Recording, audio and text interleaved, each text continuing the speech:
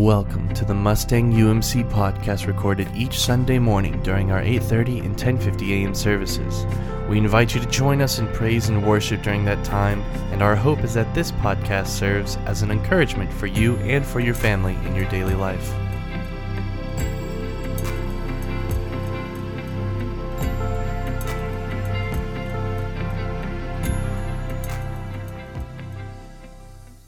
So we do proclaim the goodness of God, and part of God's goodness for us is our scripture reading. And so as a way to honor God's word, we invite you to remain standing as we experience God's word, as we pay attention to his word.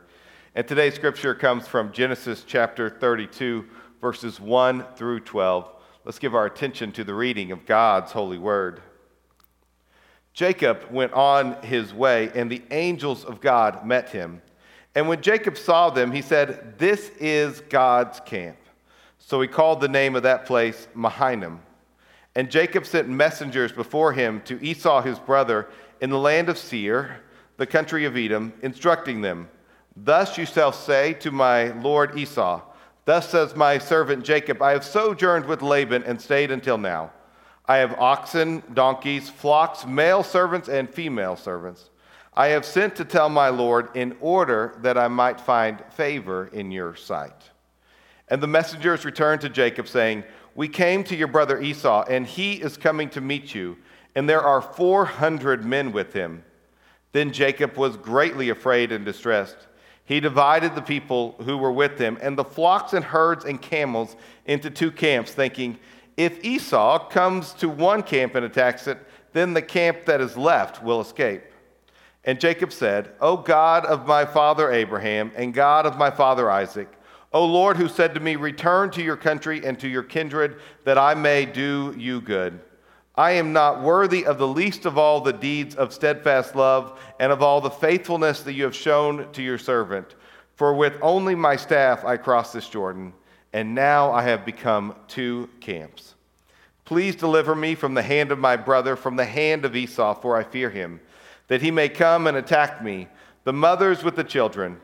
But you said, 'I will surely do you good and make your offspring as the sand of the sea, which cannot be numbered for multitude.'"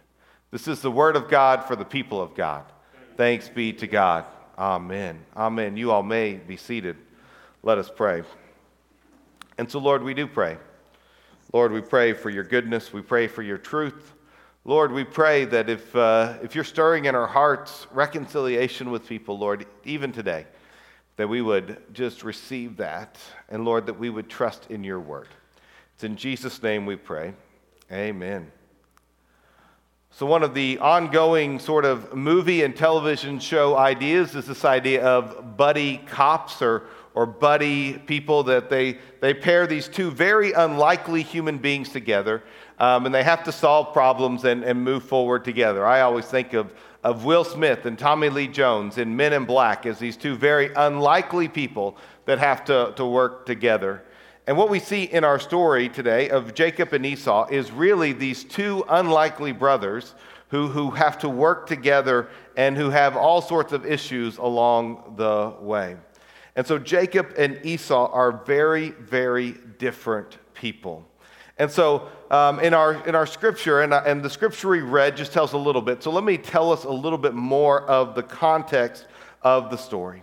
All right, and so Esau was born first. These were twins who were wrestling around in the womb. Esau was born first, but coming right behind him was Jacob as he was grabbing the heel of his brother while he was coming out. And so his name, Jacob, means heel. It means heel grabber. This is the origins of his story.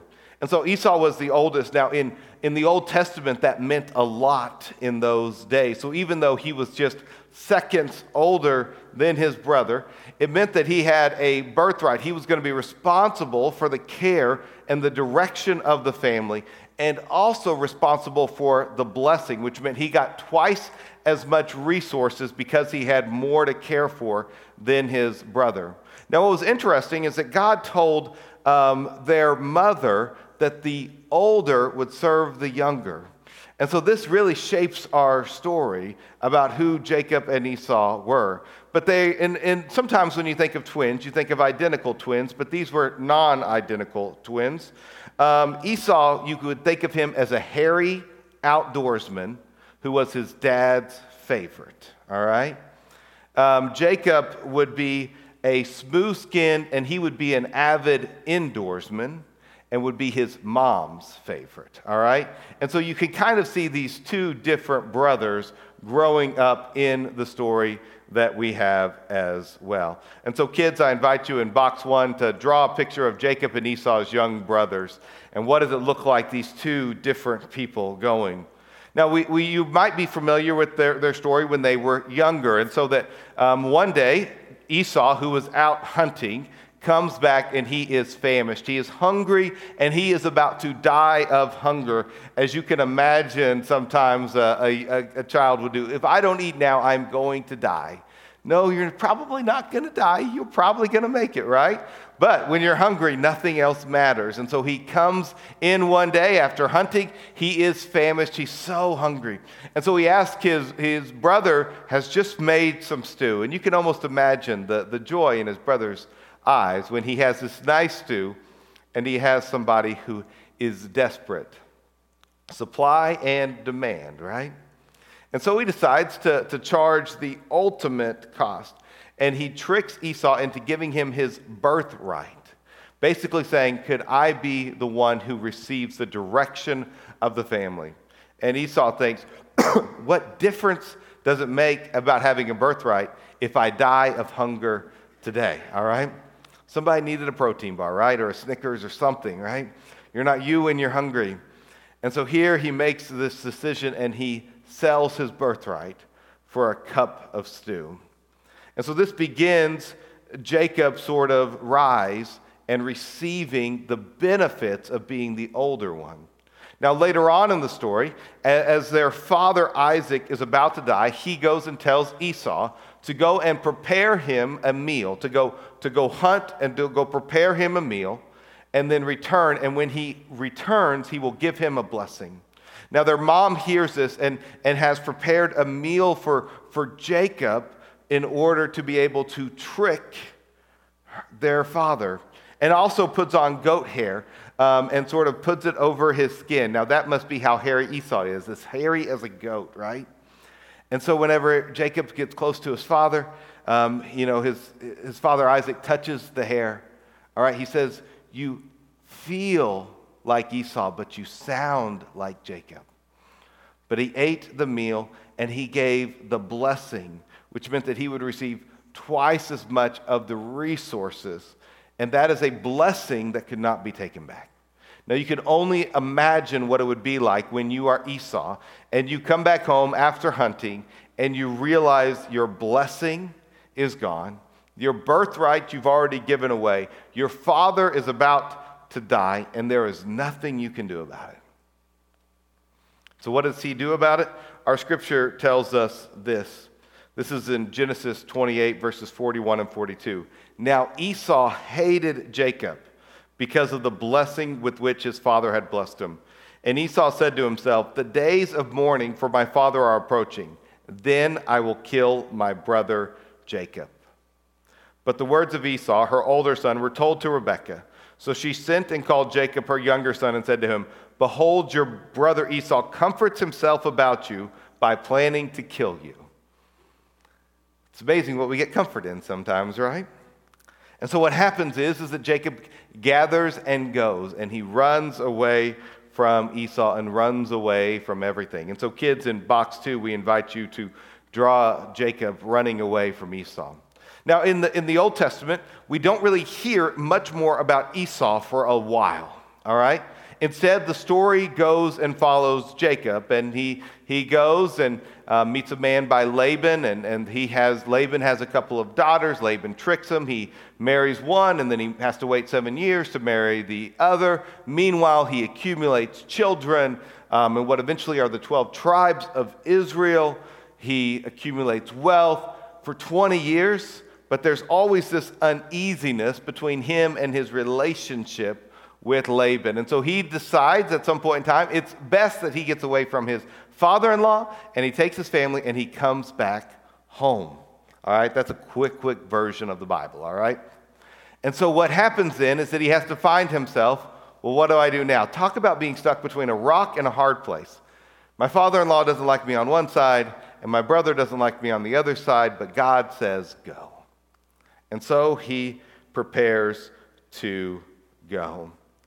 And he experiences, and our scripture talks about the dread of reconciliation that he finds himself in. And maybe you found yourself in a place of the dread of reconciliation. You know, you haven't talked to the family member for a long time, but you know they're going to be at this wedding, and so you show up at the wedding and you're just dreading what's going to happen there. It's been nice when you've been on vacation, but you got to go back to work and you got to deal with that person again, and you're just dreading it. You messed up as a husband. You sent the flowers ahead of time, but you're hoping that it just calms things down a little bit before you get home, right? We have this dread of reconciliation. And this is the experience that Jacob has as he is worried about what Esau is going to do. Because the last thing that he knew about Esau was that Esau was going to kill him. And he's managed to live 20 years, but maybe this is the end of the road. Now, oftentimes when we find ourselves in this period of dread, then we find ourselves doing a couple of things, right? You've heard about fight or flight. There are some times when we go, we're going to say, you know what? I'm going to go and I'm going to be ready for a fight. And we're ready to just get it on with whoever it is in front of us that we're upset with. And some of us are more prone to that fight. There are some of us who we would never get to the place that Jacob did, because we would have said, well, I can't go there. I'm not going there. I'm going to go that way instead. And we're going to fly away, right? Some glad morning, all fly away. I don't think that's what the song means, but that's what we do sometimes, right? And we head away from it, and we avoid the struggles. You know, I read somewhere that there's another thing, that sometimes we freeze, and we'll just be paralyzed in our fear. This dread will overtake us, and we don't have the energy to fight. We don't have the energy to fly away, and we just sort of freeze. But what is it that God asks us to do? What is it that God invites us to do as his people? How do we deal with the dread of reconciliation? And so all throughout this series, and we began the series, I want to say sometime back in January. I'm not sure how long it's been, because we're still living in the time of COVID and days seem like months, right? And so at some point in time back, we've been talking about this pattern of grace in and grace out. What does it look like to receive God's grace and to give it? And we've talked about forgiveness, and we've talked about having mercy eyes to be able to see other people the way God sees them. And last week, as we talked about reconciliation, we talked about these three words, this idea that love goes first. And so for us as the people of God, instead of fighting, I'm here for a fight, instead of flying, instead of freezing, we choose first to love. And that love goes first. That love moves in, and that we engage in relationships with love. And so really for us, reconciliation begins with love and with communicating that need and that desire to somebody else. Again, reconciliation is when two people agree to work together to be reconciled. All right? And it has to begin with love.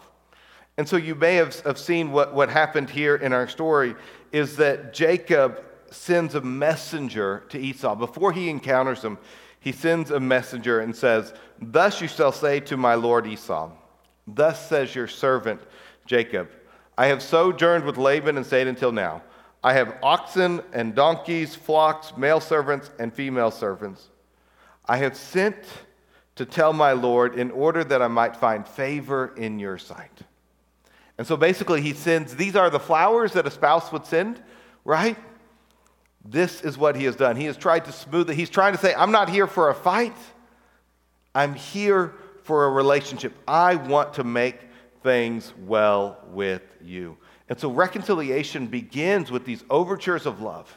It begins with this way of communicating that I am here to move forward, not to fight about the past. All right? And that's a very important thing. And so whenever we engage somebody and we choose to take this road with somebody, we need to set the tone of love. We need to set it and say, this is what I'm here for. Because if we don't set the tone with love, then they may assume that it is going to be a fight. And they're going to brace for a fight instead of a reconciliation. And so we have to set the tone in that way. Now, the next thing our scripture tells us, and I really think this is an important lesson, is that reconciliation is hopeful, yet realistic.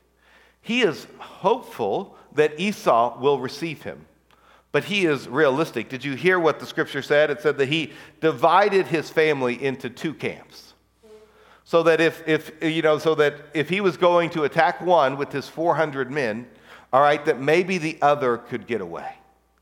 I don't think we go into reconciliation and we think, well, this is going to work every time. This is going to go exactly the way that I expect it to go. And the other person is going to come to their senses. I've already come to my senses. They're going to come to their senses. They're going to say, I'm sorry. I'm going to say, I'm sorry. And then we're going to forgive each other. We're going to hug it out, and everything's going to go well. Because we realize that we ourselves are fallen people, and we deal with fallen people. And so reconciliation, it does not put all of its eggs in the reconciliation basket. It does not think that this is the only thing that can work. Sometimes it's not the right time. Sometimes the other person's not ready. Sometimes we may not be ready to really reconcile. So we are hopeful that it will work out, but we have to understand that the possibility exists that it will not work out. Now, ultimately, what this story tells us is that reconciliation is the work of God. Is that it's not just about His work or what I can do, but really we have to realize that there are three people in this relationship. There is me, there is the other person, and there is God. And if God is in the midst, that is really where our hope comes from. And that is part of his prayer that he prays. Please deliver me from the hand of my brother, from the hand of Esau, for I fear him that he may come and attack me, the mothers and the children. And he relies on the promise of God. But you said, I will surely do you good and make your offspring as the sand of the sea, which cannot be numbered for multitude. And so, in fact, that night is the night in which Jacob wrestled with God. It is that night in which we get that famous story of Jacob wrestling with God. It was when he genuinely feared for his life and for his family's life, and he wasn't sure if the promises of God were going to be true for him, that he wrestled with God and would not relent until God blessed him. And it was that night that Jacob's name was changed to Israel.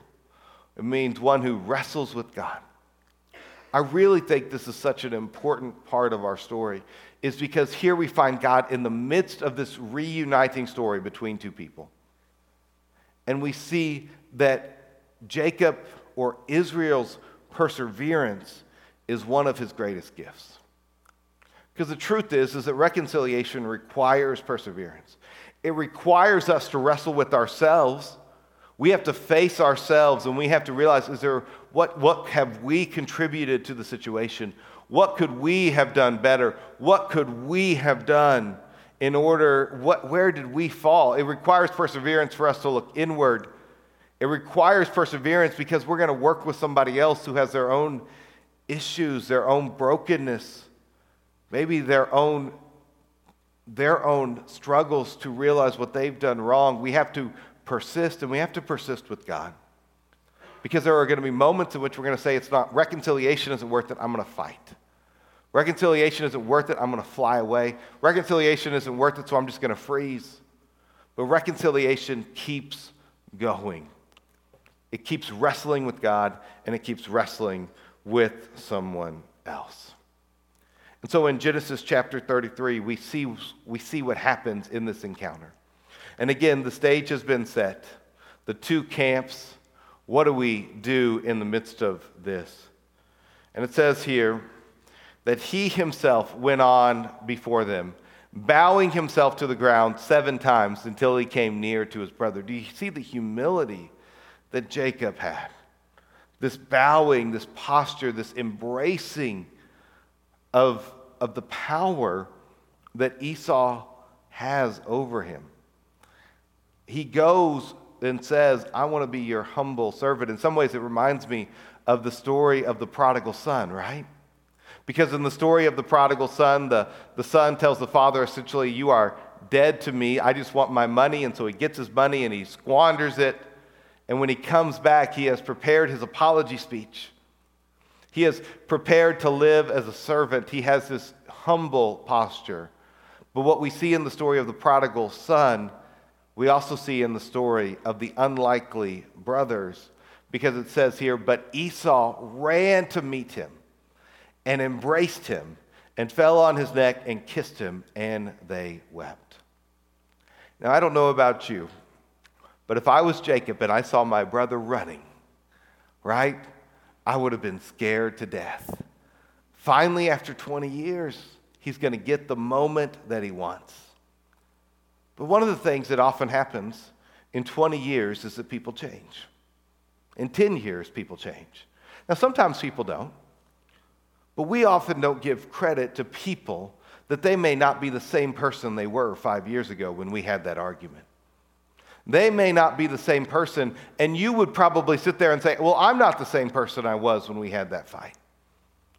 And so I think here we can give each other credit, and we can say God can be at work, and if God is calling us to reconcile, then he will lead the way, and he will prepare our hearts for that. And so kids, in box 3, I invite you to draw a picture of Jacob and Esau reuniting. What does this look like for them to really embrace one another after all this time? What does it look like in that way? You know, one of the most beautiful things we see is when people reconcile. It's a great thing that after all this time, people can come together and they can be reconciled. Now, we love the stories in the Bible sometimes because it makes it seem so easy. Here they go. Everything's good. They've reconciled. They've hugged. But the truth is that reconciliation is often much more a process than an event. And yes, the coming together and the hugs matter. And yes, that sets the tone for them to be able to reconcile and to really move forward in that way. But reconciliation is a process. And the more damage that has been done, the more damage that has to be undone. And so I want to share briefly, and I've been using a book by Everett Worthington called Forgiving and Reconciling. And so whenever I talked about forgiveness and emotional forgiveness, then I reference this book. And he also talks about how do we reconcile. And really what he talks about in this book of forgiving and reconciling is about two people who are building a bridge and connecting to one another. Again, forgiveness is something I can do by myself, whether or not the other person knows about it. But reconciliation involves two people engaging in a relationship. And he uses this image of a bridge to do so. And so kids, I invite you in box 4 to draw a picture of a bridge where there's one person on one side and the other on the other side. And they're building this bridge to one another. And so what he invites people to do is, if they're going to reconcile, to take these steps, and we both have to take them together. All right, the first thing that we have to do is that we have to decide to reconcile. We have to make the choice, and then we have to say, this is what we want to do. That we are choosing to reconcile, that we want to make things right. Now, sometimes this could involve some of those peace offerings, all right, if you will. That could be the flowers. It could be the nice card. It could be as it was with Jacob here, the oxen, the donkeys, the male servants and female servants, right? Some sort of way that we're going to communicate that this is a decision that we are making together. Now, he talks about the second step being we have to discuss things, but with soft attitudes. This is so hard. Because the pain that was done to you is real and deep and meaningful. The pain that was done to them is real and deep and meaningful. But we have to be able to soften our hearts. You know, one of the things that I think so often happens in the midst of our pain is that we just build up on it. We are people who, for whatever reason as humans, we like to have enemies. And it's easy to cast blame on enemies, and sometimes it's very well deserved. But whenever we want to reconcile, we have to have softened hearts. We have to listen. Empathizing is an important thing. Seeing other people with mercy eyes, to be able to see them as fallen, to be able to see them as somebody who is hurting and who made decisions out of their pain, not just out to get us. And so we have to listen. This is one of those conversations that isn't easy, and it's awkward, and sometimes it feels like it's going good, and then other times it doesn't. But this is where that perseverance comes through. And when you find yourself, or the other person finds themselves building up that energy, it's time to take a break and to work, to get away and give some space.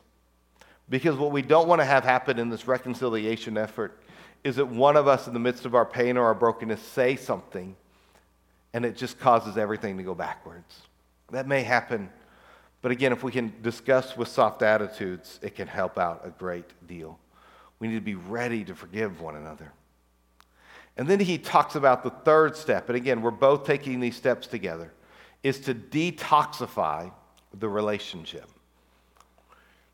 And I think that that's a good way to talk about a broken relationship, is there's just so much toxicity in there, right? I mean, because I'm sure we've all been there, and we can just, whatever that person does is wrong.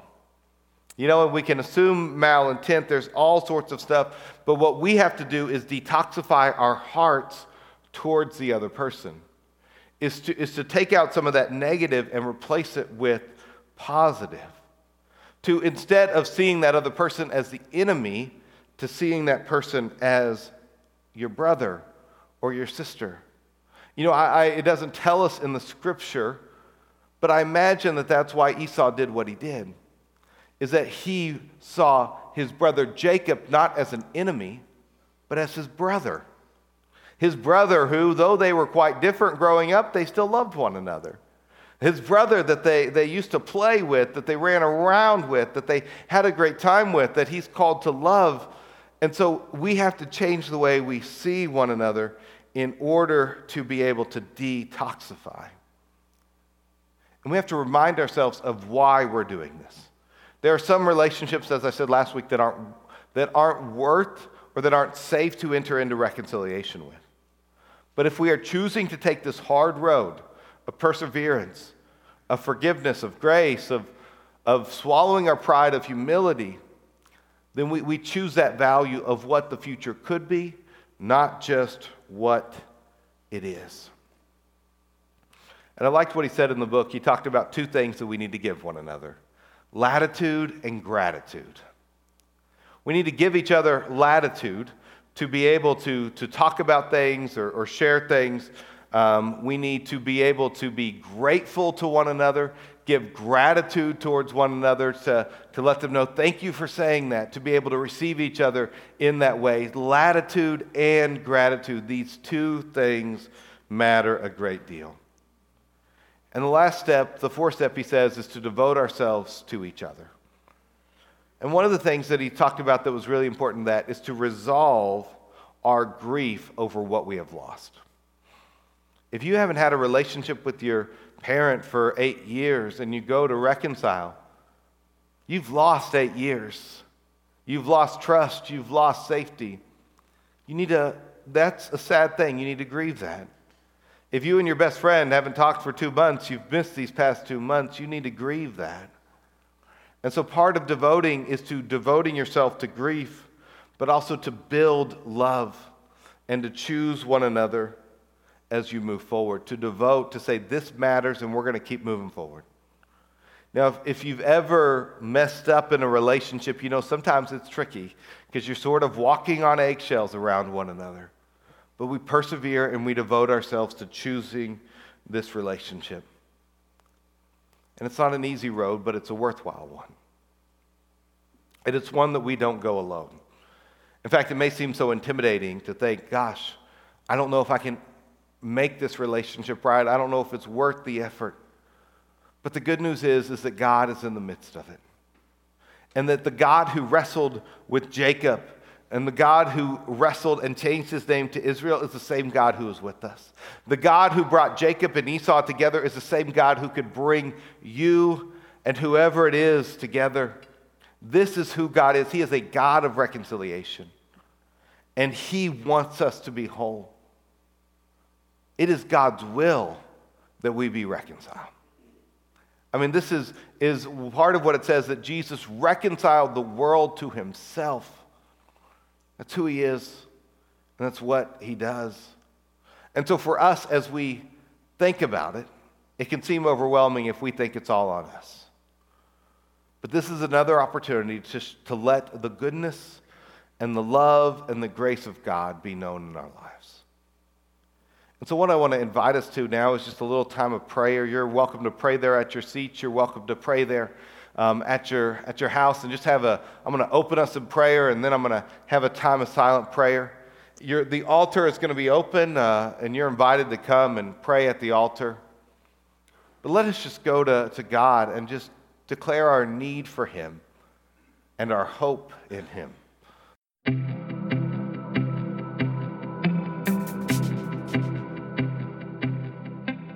Thank you for listening to the Mustang UMC podcast. Once again, our services are at 8:30 and 10:50 a.m. every Sunday morning, and we would love to see you there. For more information about the Mustang United Methodist Church, please visit us at mustangumc.org or email us at office@mustangumc.org. That is office@mustangumc.org. We hope you enjoyed.